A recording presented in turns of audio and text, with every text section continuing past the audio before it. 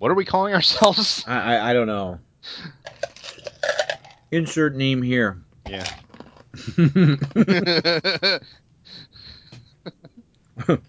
Hello, and welcome back to Show Name. Welcome to Nova Stalkers. With Guardians of the Galaxy, that could get a little weird. You do realize she's the only person that carries a gun. No, she isn't. Well, she is in episode 3. Nope. Who carries a gun? Wildstar. Where? In the engine room. That's safe. He's talking to Orion about, how can Captain Avatar keep killing people, essentially. And he's got his sidearm on him. All right, well, she's the only one I noticed. She's got that whole hip slung... Yeah, it's because it's down around where you're looking anyway, because of the arrow on her. All right, well, we'll save that for the show, I guess. Yes. I'll bring it up again, and we'll just act surprised this time. Yes. Of course, you know this is the preamble now. Of course it is.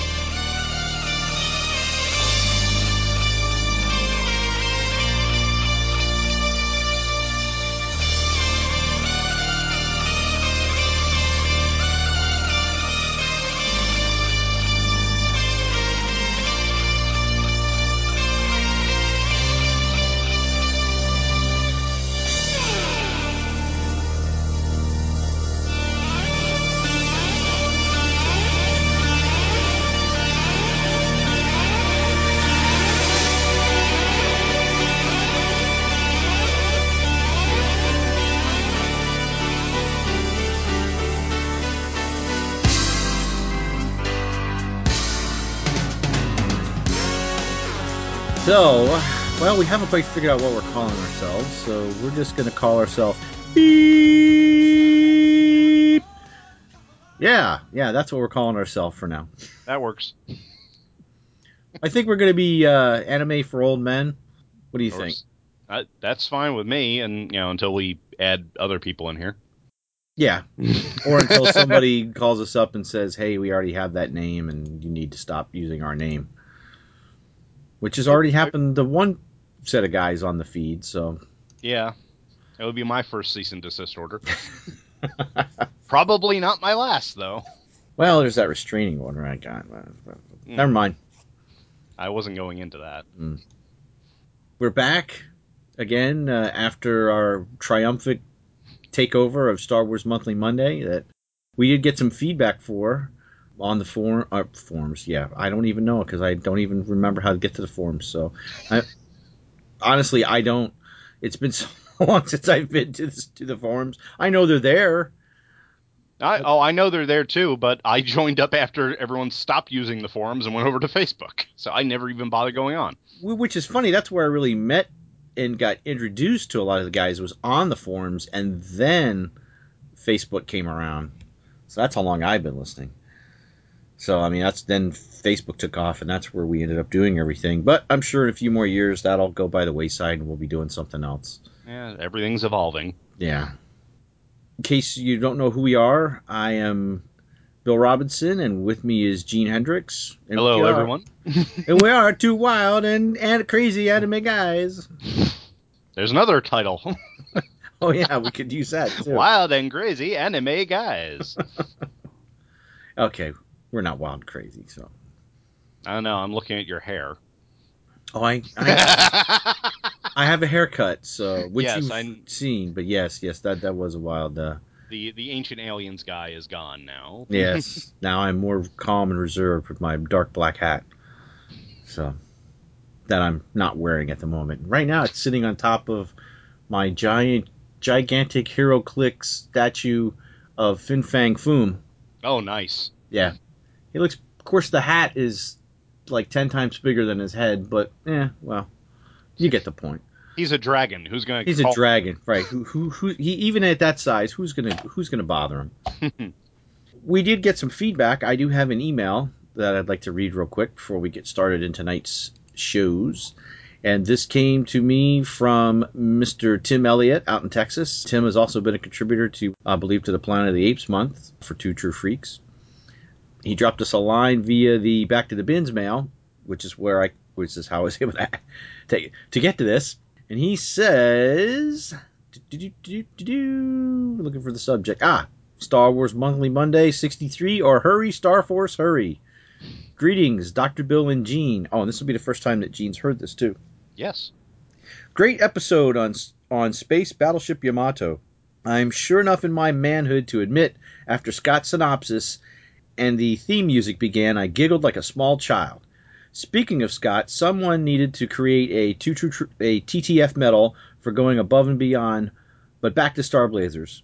I thoroughly enjoyed what I hope is one of many shows about this classic anime. Well, we hope so too. Yeah. I fell in love with Star Blazers in the early 80s when I would catch it weekdays after school. Here in Dallas, it ran at 3 p.m. Monday through Friday, so I was only able to catch it when I was sick or on holidays. I had watched Battle of the Planets, and I am a big fan of Gotchman. But this style of storytelling was richer, more sophisticated.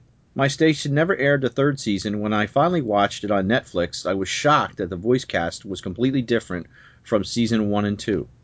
My affection for Yamato led me to Robotech. See? It's like the gateway drug. Another dense anime with arcing stories and complex characters several years later. I really got caught up in the love triangle between Rick, Minmay, and Lisa. Oh, don't get me started on we won't be talking about Minmay right now. We want to keep the blood pressure low. You touched on several reasons why Star Blazers is a great show. The music is wonderful and sets it apart from contemporary American counterparts and helped build the character of the show. The different musical themes were vital to setting a mood, enhancing a scene, or conveying an emotional beat. I don't have the Yamato series soundtrack, but I do have the Yamato movie song album with all the vocals from the theatrical release films. The season-long story arcs also set it above your standard American cartoon. Star Blazers was space opera, and this long-form storytelling would be at home on today's television schedule. Which, yeah, if you look at things now like, Doctor Who will do that, and many other shows will have a arc that travels through. Buffy was big on that. They would have the big bad that would build up through the season. Yeah, that pretty much started, at least with U.S. television, with Babylon 5. Mm-hmm. Which, you know what, I just read something that Babylon 5 that Straczynski is looking to do a movie. That's all Another I read. one? No, a Babylon 5 movie. I guess. I didn't read the article. I didn't have time when I was looking at it, and I didn't remember it until just now that you just said that. So that's all I know. I don't Okay. know when, where. Something in there said 2016 in the blurb for the article. So we'll see. Hopefully it's not a Superman movie. The animation style was more sophisticated and fluid compared to, say, Super Friends. Oh, come on, don't pick on the Super Friends. Well, it's two I know. completely different aspects of animation. Meanwhile, at the Hall of Justice, although the voiceovers could be the same. True. Ted Knight doing...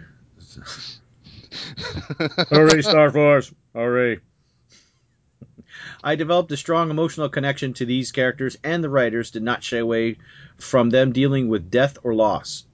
I've read that in the original Japanese, the Yamato man, I am just blah, blah, Japanese. The Yamato herself was more of a character, almost a hero, but the English version focused more on the crew.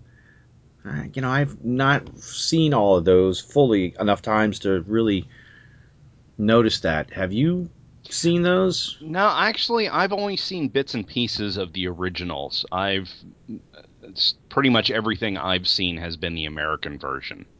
But I do know in one of the episodes we're covering today that Captain Avatar actually talks to the Yamato, or the Argo in this one. Is that the scene that's in episode 4? Yeah, it's at the very end. Where he's actually in a different outfit. Yeah, because I mistook him for Orion out there. I was like, wait, is that Orion or is that Avatar? Now, no, it's Avatar. He's we'll spoil it a little bit for you people, but this is the only time you see him in a Star Force uniform with the anchor arrowhead on the white and everything. But how everyone else has a different color. Wildstar has red. Orion has orange. Venture has green. Avatar is the only one with black emblems. And then most of the pilots will have the They'll have the yellow on Yellow, black. yeah, black with yellow. Which we were talking earlier before this. I know I'm interrupting the middle of the letter. Tangents, amazing. Tangent alert, tangent alert. I saw I may have sent you a message when I was at Conjure in Orlando. Yes, you sent me the picture of that. No, oh boy. No. Oh There was no. there was a guy wearing a black tiger shirt with a. Yes, I saw that too. Yeah, Oh, okay. I wasn't sure yeah. if I see. I didn't get a picture of that. I wonder where. Well, you sent me a bunch of pictures. Well, you Okay. sent me the one, and then I backtracked it, Okay. and Yeah. it was on that same. Because there was one guy that had the Gizmonic Institute helmet on for Mystery Science Theater, and he had a black tiger shirt on. I was like, what? I'm so confused. It's just a show. It's like Reese's Relax. peanut butter, two great things, I guess, that go great together. But. Now So I want the Rift Tracks guys to do the live action Yamato movie. yeah, that would be good. And then we're going to tangent from the tangent before I get back to the letter. Before I forget, the other thing that we saw was that Matt with Star Wars in Character, who also does the Artmore project, where they have the Boba Fett breastplate and sends it out to different artists to create their own do art for that. Then they auction it off for Toys for Tots. I believe last year they raised $10,000 Nice. through that. This year, and it was all for like a local Toys for Tots, I believe, up in PA. This year, I think they're going to split it between Orlando and PA. That should be coming up probably, obviously closer towards the end of the year. But he was inspired by our show, and his wife thanks me to no end. Every time I turn around, I hear the music, or he's got it in the DVD player. Thanks a lot, Bill. No problem, Christy. And I'll let you take all the blame. yeah, well, She can't get to me. I'm in Jersey. he did a breastplate of basically what was, of the red version of the shirt with the arrow and the side. I don't know if that's rank things on the shoulders. There's a picture of it. If you dig through Two True Freaks, Scott had him up there. And if it'll obviously be up for the Artmore project. And I might have to bet. I might have to bid on that. I don't know. What do you think? You think you and I will get in a bidding war? If you tell me you're going to bid on it, I will hold off. I'm that much of a gentleman. Oh, well, I'm I mean, also that poor. well, yeah. Well, the cheapest one, and I hate to sound this, I guess the one that went for the least amount of money was, I think, around $90 last year. So $90, wife's ire. $90, wife's ire. yeah, but you're always going to have your wife's ire for something you do. You might as well get something out of it. You got to think of it logically here. I'm going to do something to piss her off. I The might as well need. plan what I'm going to piss her off with. So you're saying the needs of the geek outweigh the needs of the wife. Oh yeah, every time. Are you kidding me? Except my wife is also a geek, so if I buy something for me like that, she's going to want something for her like that. Well, just get her have them do one that looks like Nova on there, whatever. Now, if I'm going to do that, I'm going to give her the spandex jumpsuit. Oh, well, there you go. And we'll just get back Back to to the the letter. email. Back to the email. The wave motion gun. Nuff said. And that's what it says. It's Yes. just one line. A few things I noticed about the show. Have either of you ever noticed when there is an explosion in space, especially when a ship is hit, you hear faint sound effects of glass breaking? I'm going to have to listen for that Yeah, closer now. I haven't noticed, but now that he mentions it, I'll probably notice the next time I watch one. And this next note he has. Ever notice that Nova's radar screens look a lot like a pair of breasts? Yes. Hmm. Although I think she only had one big giant radar screen in this one. Well, in the first season, she only has one, and seasons 2 and 3, I think she has the pair. Ah, so the number of seasons is corresponded to the amount of breasts. So what, in season 3 she has 3? Apparently, they went Total Recall. Okay. The Yamato must have the best repair crew in the universe because that ship took some of the most catastrophic levels of damage, and they always managed to put her back tougher. How could they recover when the drill missile tore through the entire length of the wave motion gun barrel? They must have Marvel's damage control on speed dial. No, they go to the same repair place that Voyager does. Yeah. They have Avatar on his control console has the big red reset button. He hits that, and all the damage is gone. Yep. I'm going to try to keep this short, but great job, guys, and I hope this will become a regular feed on the TTF site, and we do too. P.S. Do either of you own or have seen the Yamato Perfect manuals? I was lucky enough to pick up volume 1 and 2 in the 80s. They are like tech manuals with loads of drawings, but it's all in Japanese. No, I've never seen that. That I've sounds... never even heard of those. Yeah, because I think I've still got my set of Starfleet blueprints that had all the ships from Star Trek the Motion Picture, and I have the Starfleet Technical Manual as well, because I'm such a geek. Yeah, I have the Starfleet Technical Manual and the Mr. Scott's Guide. Mm. And I also have my wife got me for Christmas one year. She got me the fold out drawings from the set of Superman the movie. Oh, You know, how the production designer sketched it out so that they could build the sets. nice. Those are cool. Oh, and he signs off. Cheers, Tim Elliott, Texas. Well, that is our only email. I did have other correspondence. It might have been from Tim, but I thought there was another Facebook message, but it's been so long I lost the Facebook message. I can't find it. Facebook ate it. Yes. It sucks. It sucks to try to search for something if you don't know what you're looking for. Well, I guess that would matter with anything if you don't know what you're... But anyway, I'm Dr. Bill, and that's my shtick. I'm an idiot. So, with that, I guess we will take a brief commercial time out, and we will come back and cover Episode 3, the Ultra Menace Missile, or Missile, depending on your pronunciation.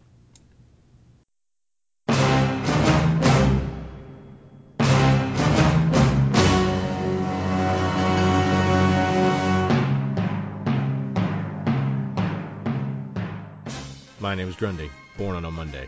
The following recording was taken from an NSA wiretap of a Back to the Bins taping. No names have been changed. Everyone is guilty.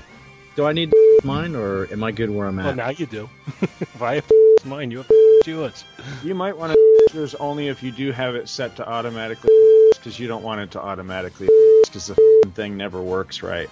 Because what'll happen is it'll be used to you at a particular and then if you go out of that, it scrambles to a and it doesn't fast enough. So it's better to just set it up. Oh, okay. It really doesn't work well. So I checked. Right. I checked my my king. It definitely billed me for the hotel for all three of us. Join Back to the Bins every week for goodness. Solomon Grundy hate voiceovers. Hi, I'm Gene Hendricks. You may remember me from such shows as the Hammer Podcasts and the Quantum Cast. I'd like to tell you about some special shows that I'm doing with some of your favorite podcasters. These shows are all about the live-action versions of comic book characters, and I'm calling them... Legends of the Superheroes! In each episode, we'll be looking at a different TV show or movie featuring characters like... Wonder Woman! Dr. David Banner. And let's not forget about the non-superheroes, such as... Swamp Thing. Captain William Buck Rogers. And many more. Look for the Legends of the Superheroes specials under the Hammer Podcasts at twotruefreaks.com. Yeah, play it. Come on. Play it loud. Play it loud. And now, it's time to sit back and enjoy the Two True Freaks Internet Radio Broadcast. Illogic. Foolish emotions. A constant irritant. Then transpire out! Freak! You belong in a circus. Right next to the dog-faced boy. I have come here to chew bubblegum and kick ass. And I'm all out of bubblegum. Oh, shit.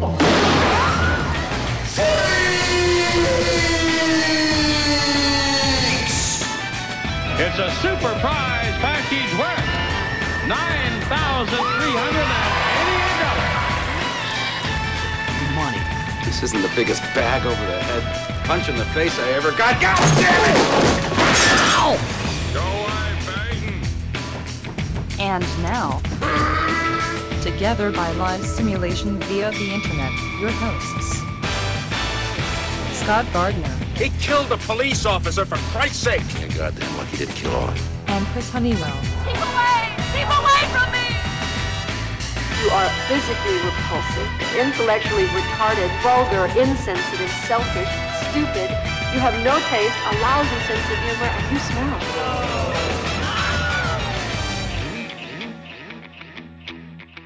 So you're looking at me? Yeah, because she thought you're some kind of freak. Now, come on, let's go. She likes me, eh? No way.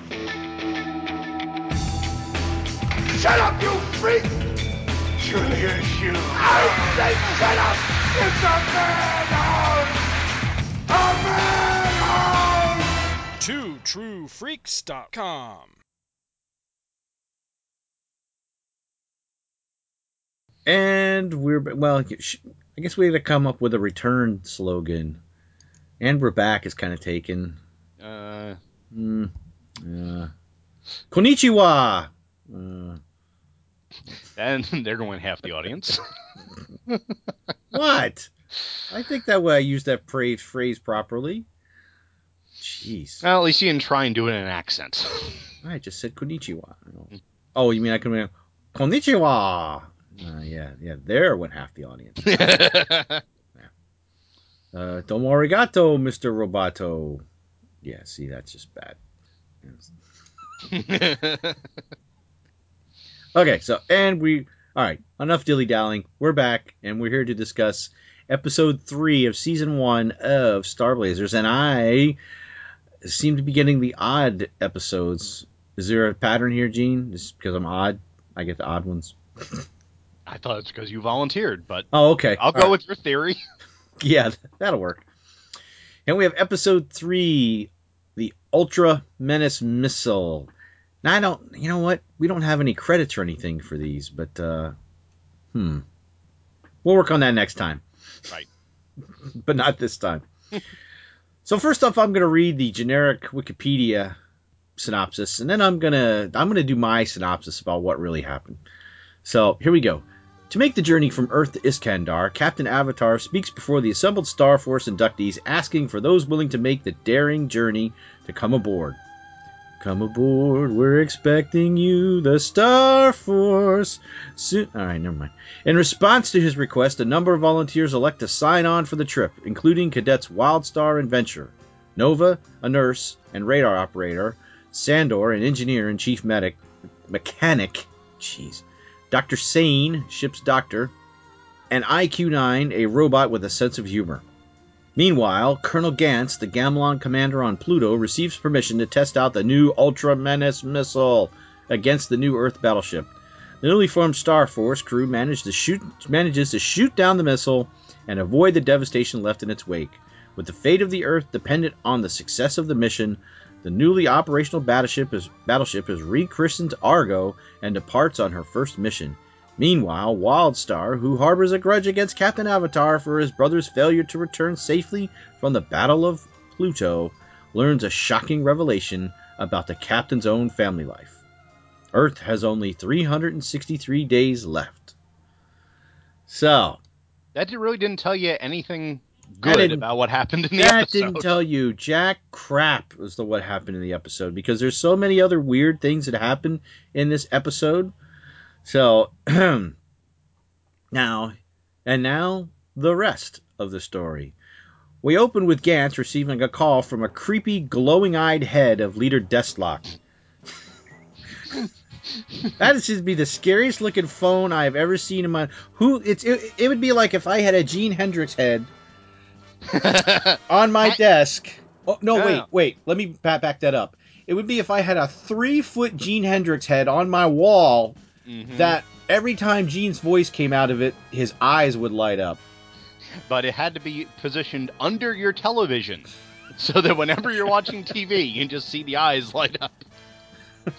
Bill, it's time for another show. Oh my God, the giant Gene Hendricks head's talking to me. Excuse me while I fix my shorts. They agree to use the not phallic looking at all Ultra Menace missile against the Earth battleship launching from Pluto. Pluto! Freaking Pluto! They're launching from Pluto to the Earth. What a shot. And no, it wasn't phallic looking at all because it just... You think it's going to be because this thing rises up out of the ground and you're going, whoa, okay. Oh, wait, that's it? It's just a head? Where's the rest of it? Okay. And it's this big, round, bulbous head with a drill. It, like, spins, and it just takes off. It goes, Pluto to Earth. Boom, gone. Meanwhile, back on Earth, Captain Avatar gives us an exposition update and basically gives anyone that doesn't want to go a way to back out. If they're a coward! Anybody like leave? Go ahead. We won't hold it against you. Seriously. We won't. Right. And then the Star Force marches through the street as the crowd looks on and cheer or fight or cry. Two guys get in a fist fight. Two of the dopiest looking animated guys I've ever seen in the series. Yeah, well, what are you going to do? Oh, I got It's completely ridiculous.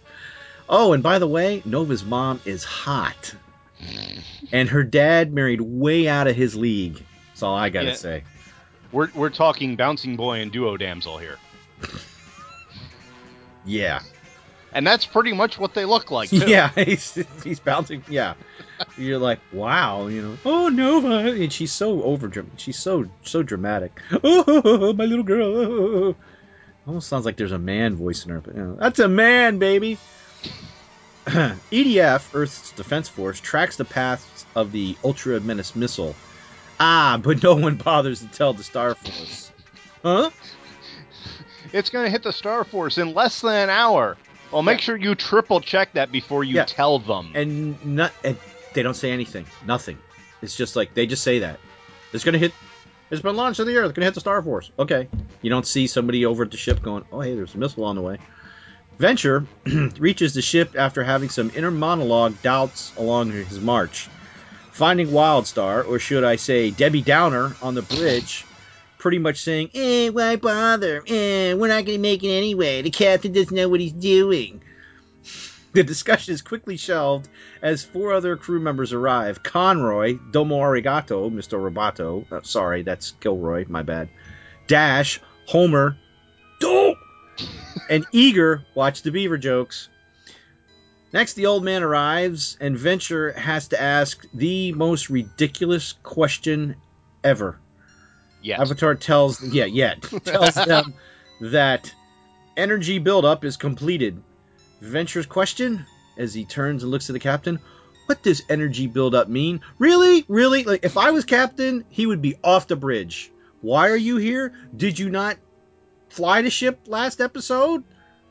Well, he is a cadet. I mean, yes, I know he is the pilot in charge of the entire crew. And listen to this. Eager is the assistant pilot under Venture. Therefore, this guy who doesn't know what the definition of energy buildup is has subordinates.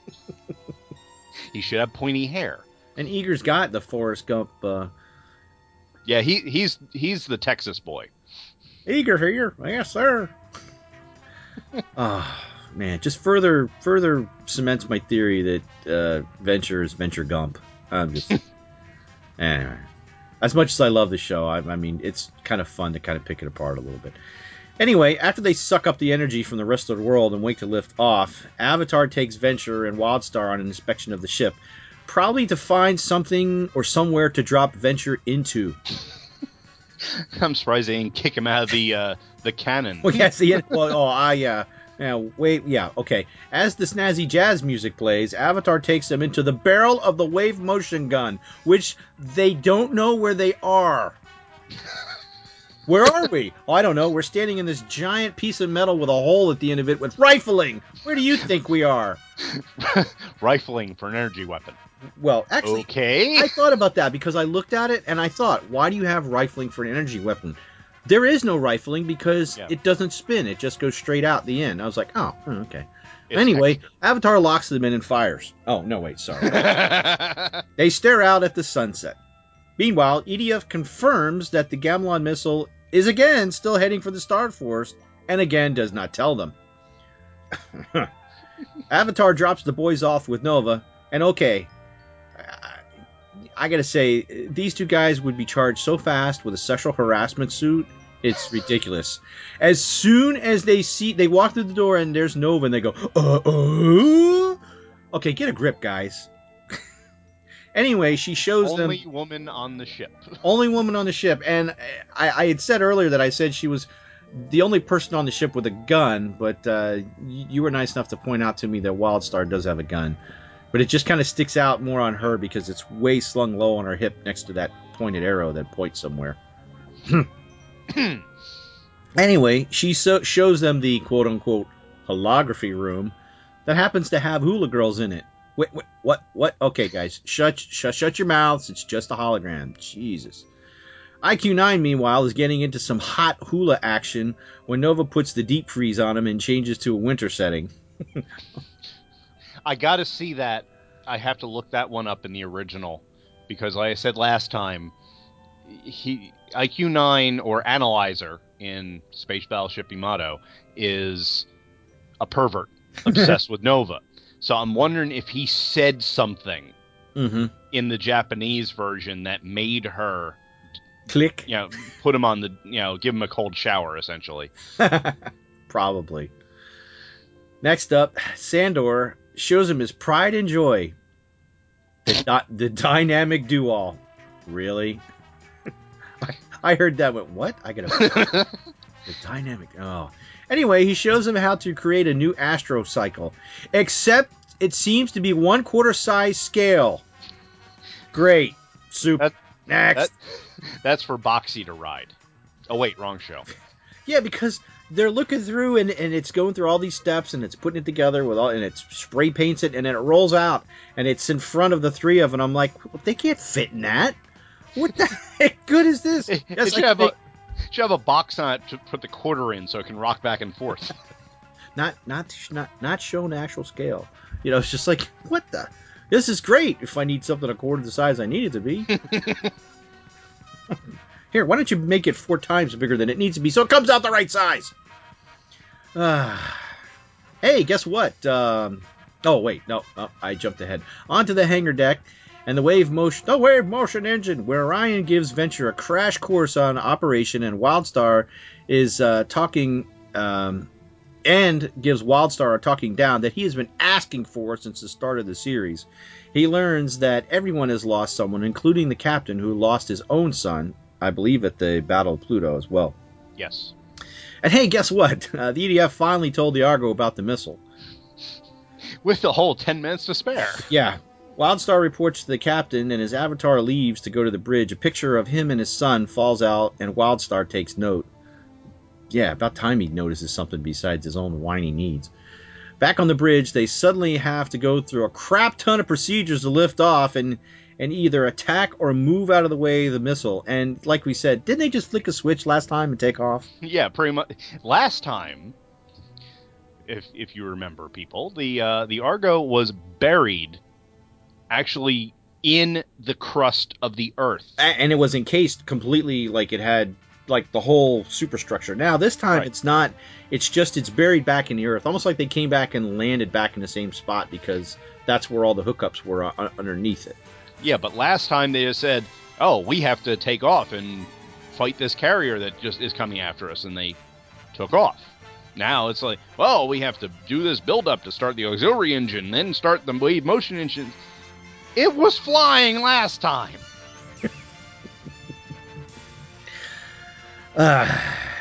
Venture Gump begins the startup in a Millennium Falcon-like scene, and the engine fails. Oops, my bad, I forgot a switch here. On the second go-around, they try again, only to appear to fail, and Wildstar mouths off, only to have Avatar shut him up, because he is tired of his shit. That is the best. Because he's like, scene. It didn't work! Shut quiet! Hey, quiet! And then he gets his angry eyes. Yeah. Slowly the engines build up and they lift off with 3 minutes to missile impact. The command is given the turn to port, which is odd because the view from the bridge has them turning to port, which is left, but the external shot has the ship turning starboard, which is right. And I learned port and starboard in the Navy because port and left had the same amount of letters. That's the only way I can remember which way port was. And then to remember left, I have to hold my hands up and put my thumbs out, and then the one with the L is the port side. I've spoke too much. It works the same way if you make a P with your fingers. P. If you hold your arm up and you curl your fingers down to make a P, it's the same thing. Oh. And I wasn't even in the Navy. In the Navy. Okay, anyway. I've lost my track. Anywho, they blast the missile with the main shock cannons and appear on the other side of the debris cloud. And it's not just a debris cloud. It's like a full-blown nuclear explosion. It's a gigantic mushroom cloud. Yeah, and then there's this just huge cloud, and the ship just comes out majestically, and they head off into space. And they got some great music. Yeah, and there are only 363 days left. Hurry, Star Force. Hurry. But yeah, that scene of them blasting the missile, that was also in the live-action movie. Yeah, except in the live-action movie, they use the wave motion gun. Right, which is probably a little overkill, but yeah. Yeah. So, yep, and that's what really happened in episode 3. And just want to point one thing out, that this is the first time that we see General Gans as the Gamelon commander on the Pluto base. He will figure in prominently over the next several episodes. Mm-hmm. And he is... This is where we're starting to see maybe somebody's talking to him, because he is a tan-skinned Gamelon. He and his assistant. But not next episode. Next episode, next episode he still is, but in the next episode, Deathlock's assistant, General Crypt, is blue-skinned. They just keep changing colors. Yeah. They're actually a race of chameleons. I guess. It's like, I'm standing in front of a pink wall. I'm in a blue wall. Plaid. I don't know what to do. Oh, and we should point out that Venture has a younger brother. Yes. Yeah. Named Geordi. I forgot about that. Yeah, there's a Star Trek joke right there. Except it's 20 years before that. Yeah. Yep. Yeah, this was a weird one, really. I mean, this is... It almost seems like this should have been the second episode. Right. And then they just should have re-edited this and just changed. It just was weird. Yeah, the whole point of the episode seems to be, let's get the viewers familiar with the ship. Everything else seems to be secondary to the tour of the ship. But really, you could have done that in episodes down the line.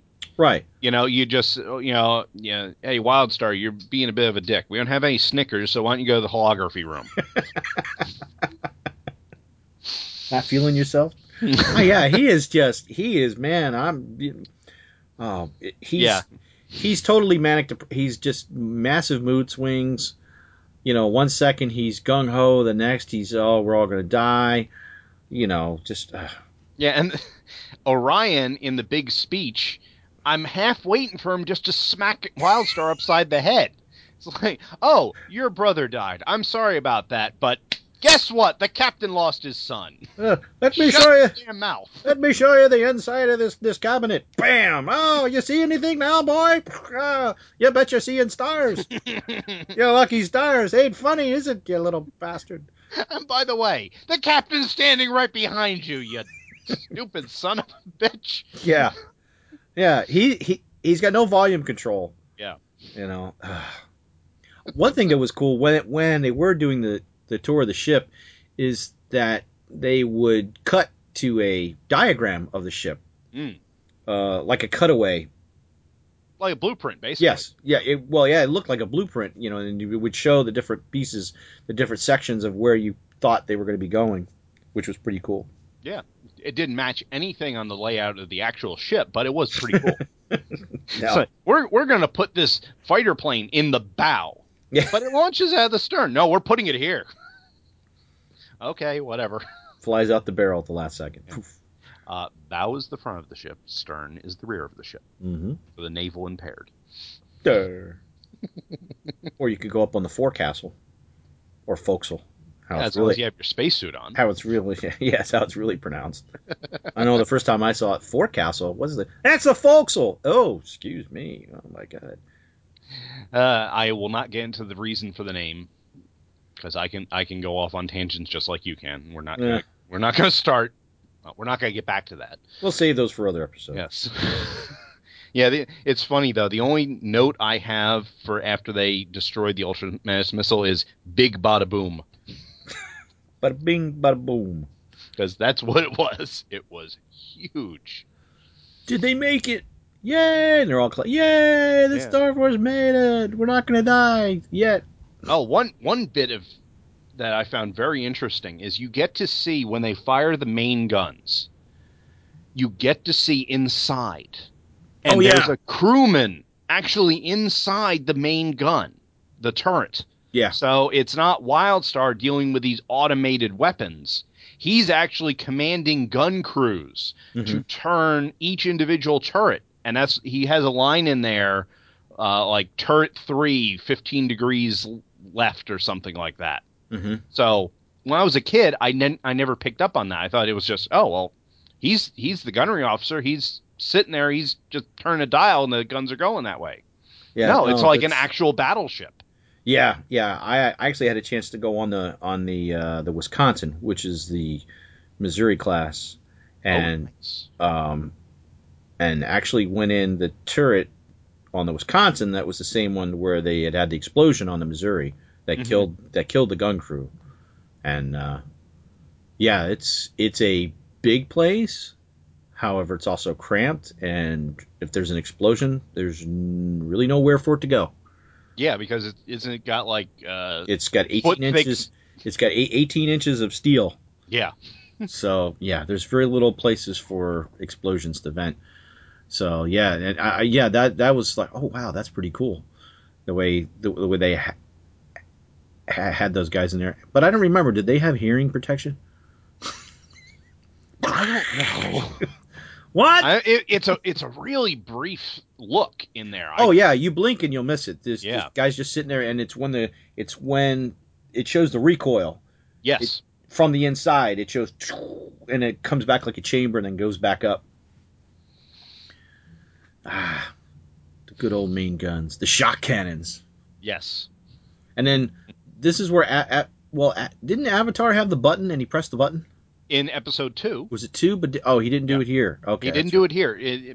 Apparently, because he makes a mention as they're going through. It's just a voiceover in the tour that he says, "Wildstar, the gunnery computer I showed you is under your command." So I'm guessing that's the point where he says, "Fine, that button you saw, I'm leaving it in the drawer. You get to do everything from now on." That's it. That's my no prize for it anyway. That's the captain's reset button. That's that big red button we talked about. Well, I guess we can move on to episode 4. You ready? Yeah. All right, take it away. Okay. The test warp to Mars. After escaping the Ultra Menace missile, the Star Force takes off from Earth and passes the moon orbit. A Gamelon fighter carrier is dispatched from Pluto again to intercept Earth's newest space battleship. In order to provide time for the Star Force to prepare for their first ever space warp, Wildstar takes a detachment of Black Tiger space fighters out to intercept the Gamelon carrier. Wildstar, he was out there alone? Anyway, Wildstar's efforts provide the needed time, and once the fighters are back aboard, after a little bit of drama, the warp is initiated just as the Gamelon missiles nearly reach it. The warp takes the Star Force through a psychedelic yellow submarine-like space from the moon to Mars. However, some damage is sustained during the transition. Avatar orders the Argo to land on Mars for repairs, and while the crew takes the opportunity to play in the Martian snowstorm, Avatar, actually in a spacesuit for the only time you will see him, talks to the Argo directly. On Gamelon, Leader Deathlock praises the Star Force's determination to get to Iskandar, even by such dangerous means as warp travel. Earth has only 362 days left. Now, after the silliness of last time, this was actually a fairly straightforward, action-y, science-y kind of episode. Well, there are a few.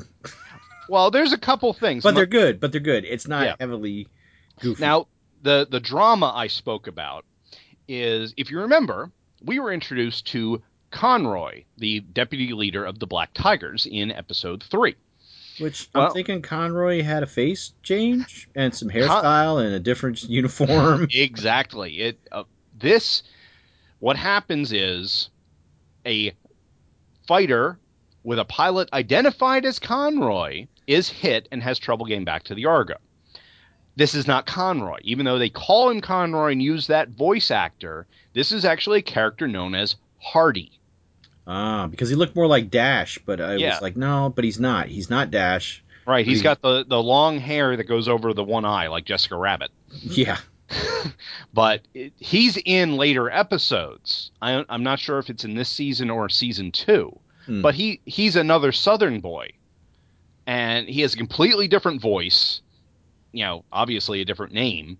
But throughout this episode, they're calling him Conroy. And even as a kid, when I first saw that, I'm like, that's not Conroy.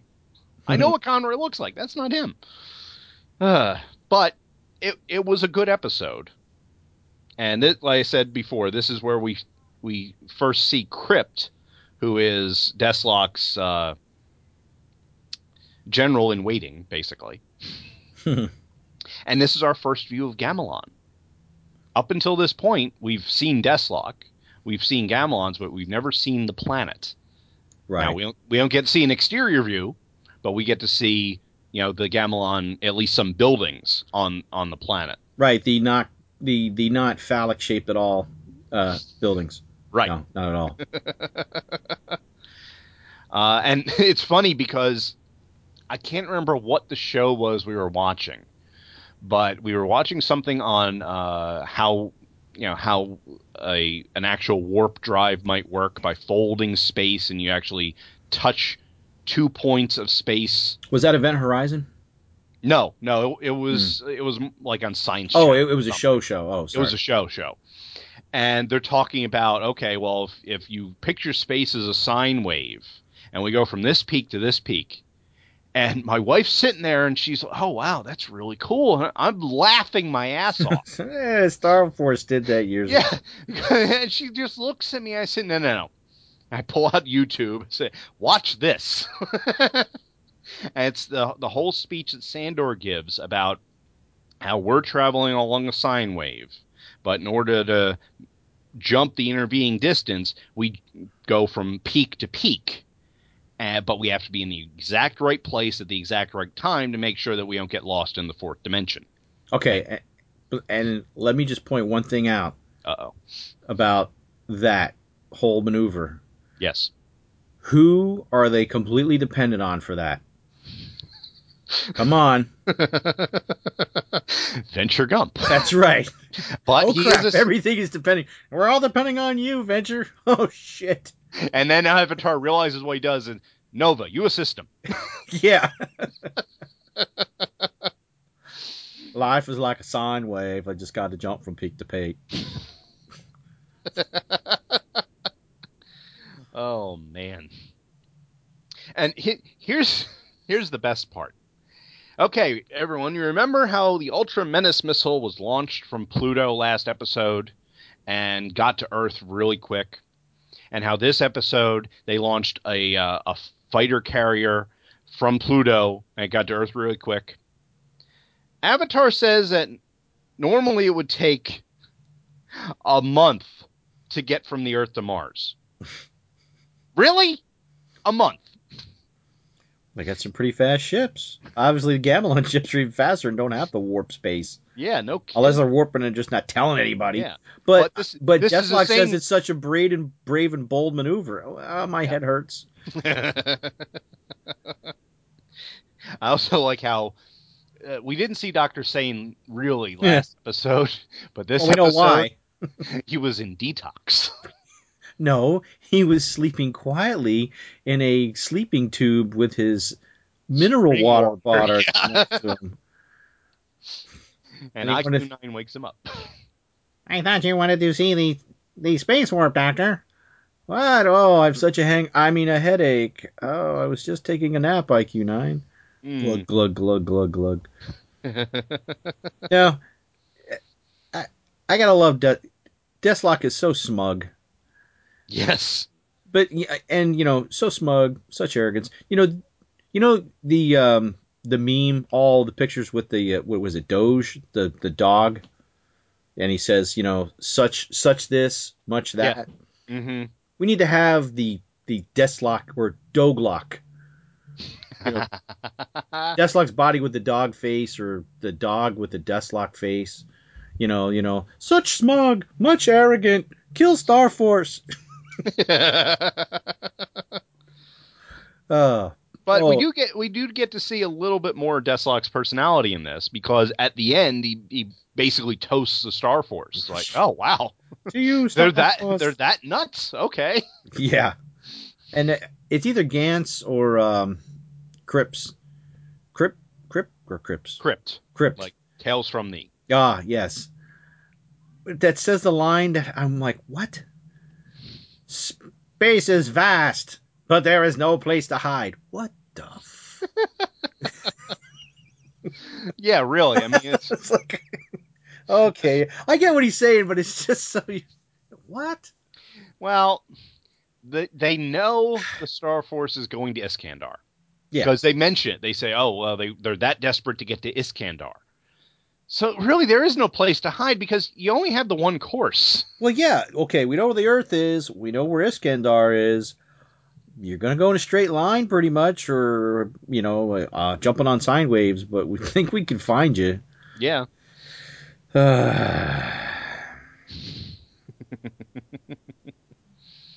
It was I think this is probably the start of the more dramatic episodes. Yeah. Like last episode, it had some tension, but that was mainly because of the Earth Defense Force. But this one, this is where we're setting the pattern, I think. It's okay, the Star Force is going here. Mm-hmm. The Gamelons try and do something to stop them. The Star Force succeeds, but they get damaged. Now they have to go here to repair.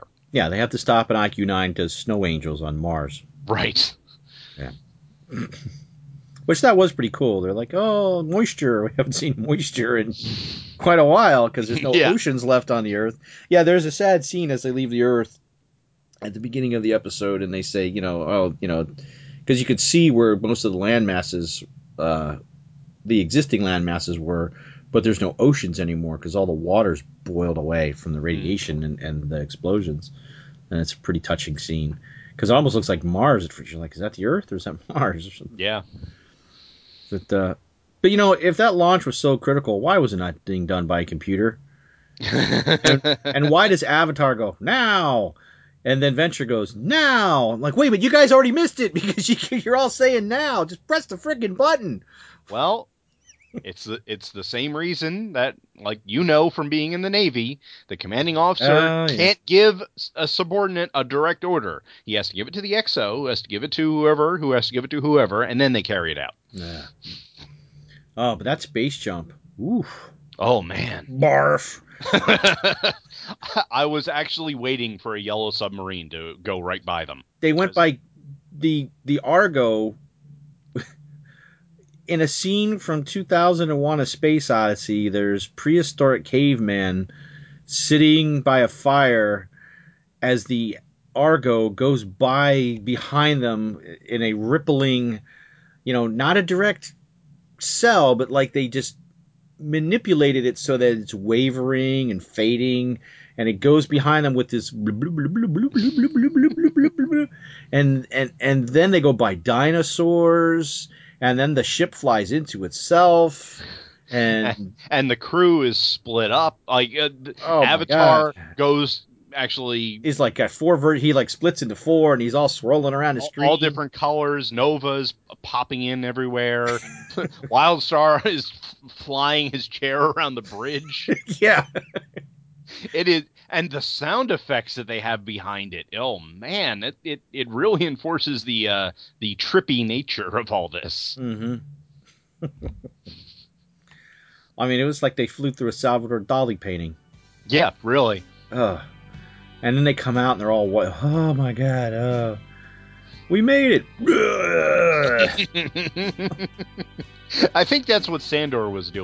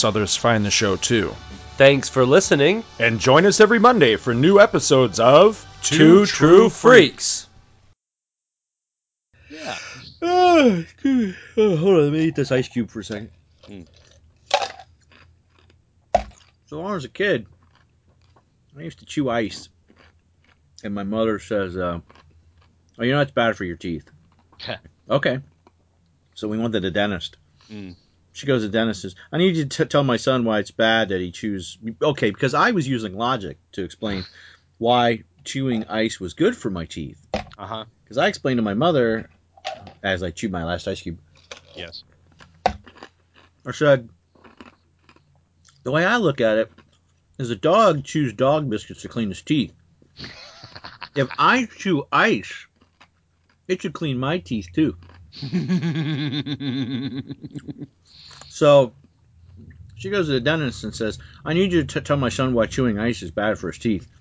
The dentist looks at her and looks at me and looks back at her and says, I chew ice all the time. Yeah, that didn't work. Yeah. Well, you see, I do the same thing. I chew ice pretty much constantly, or if I'm at work, I chew gum. Mm-hmm. But then, I got into the habit because my dad chews ice all the time.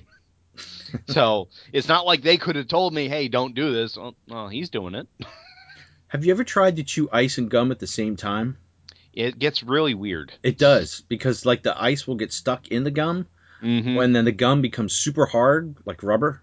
Yeah. And then you're really on the... Yeah, it's weird. This has been Gum Chewing with Gene and Bill. All right, so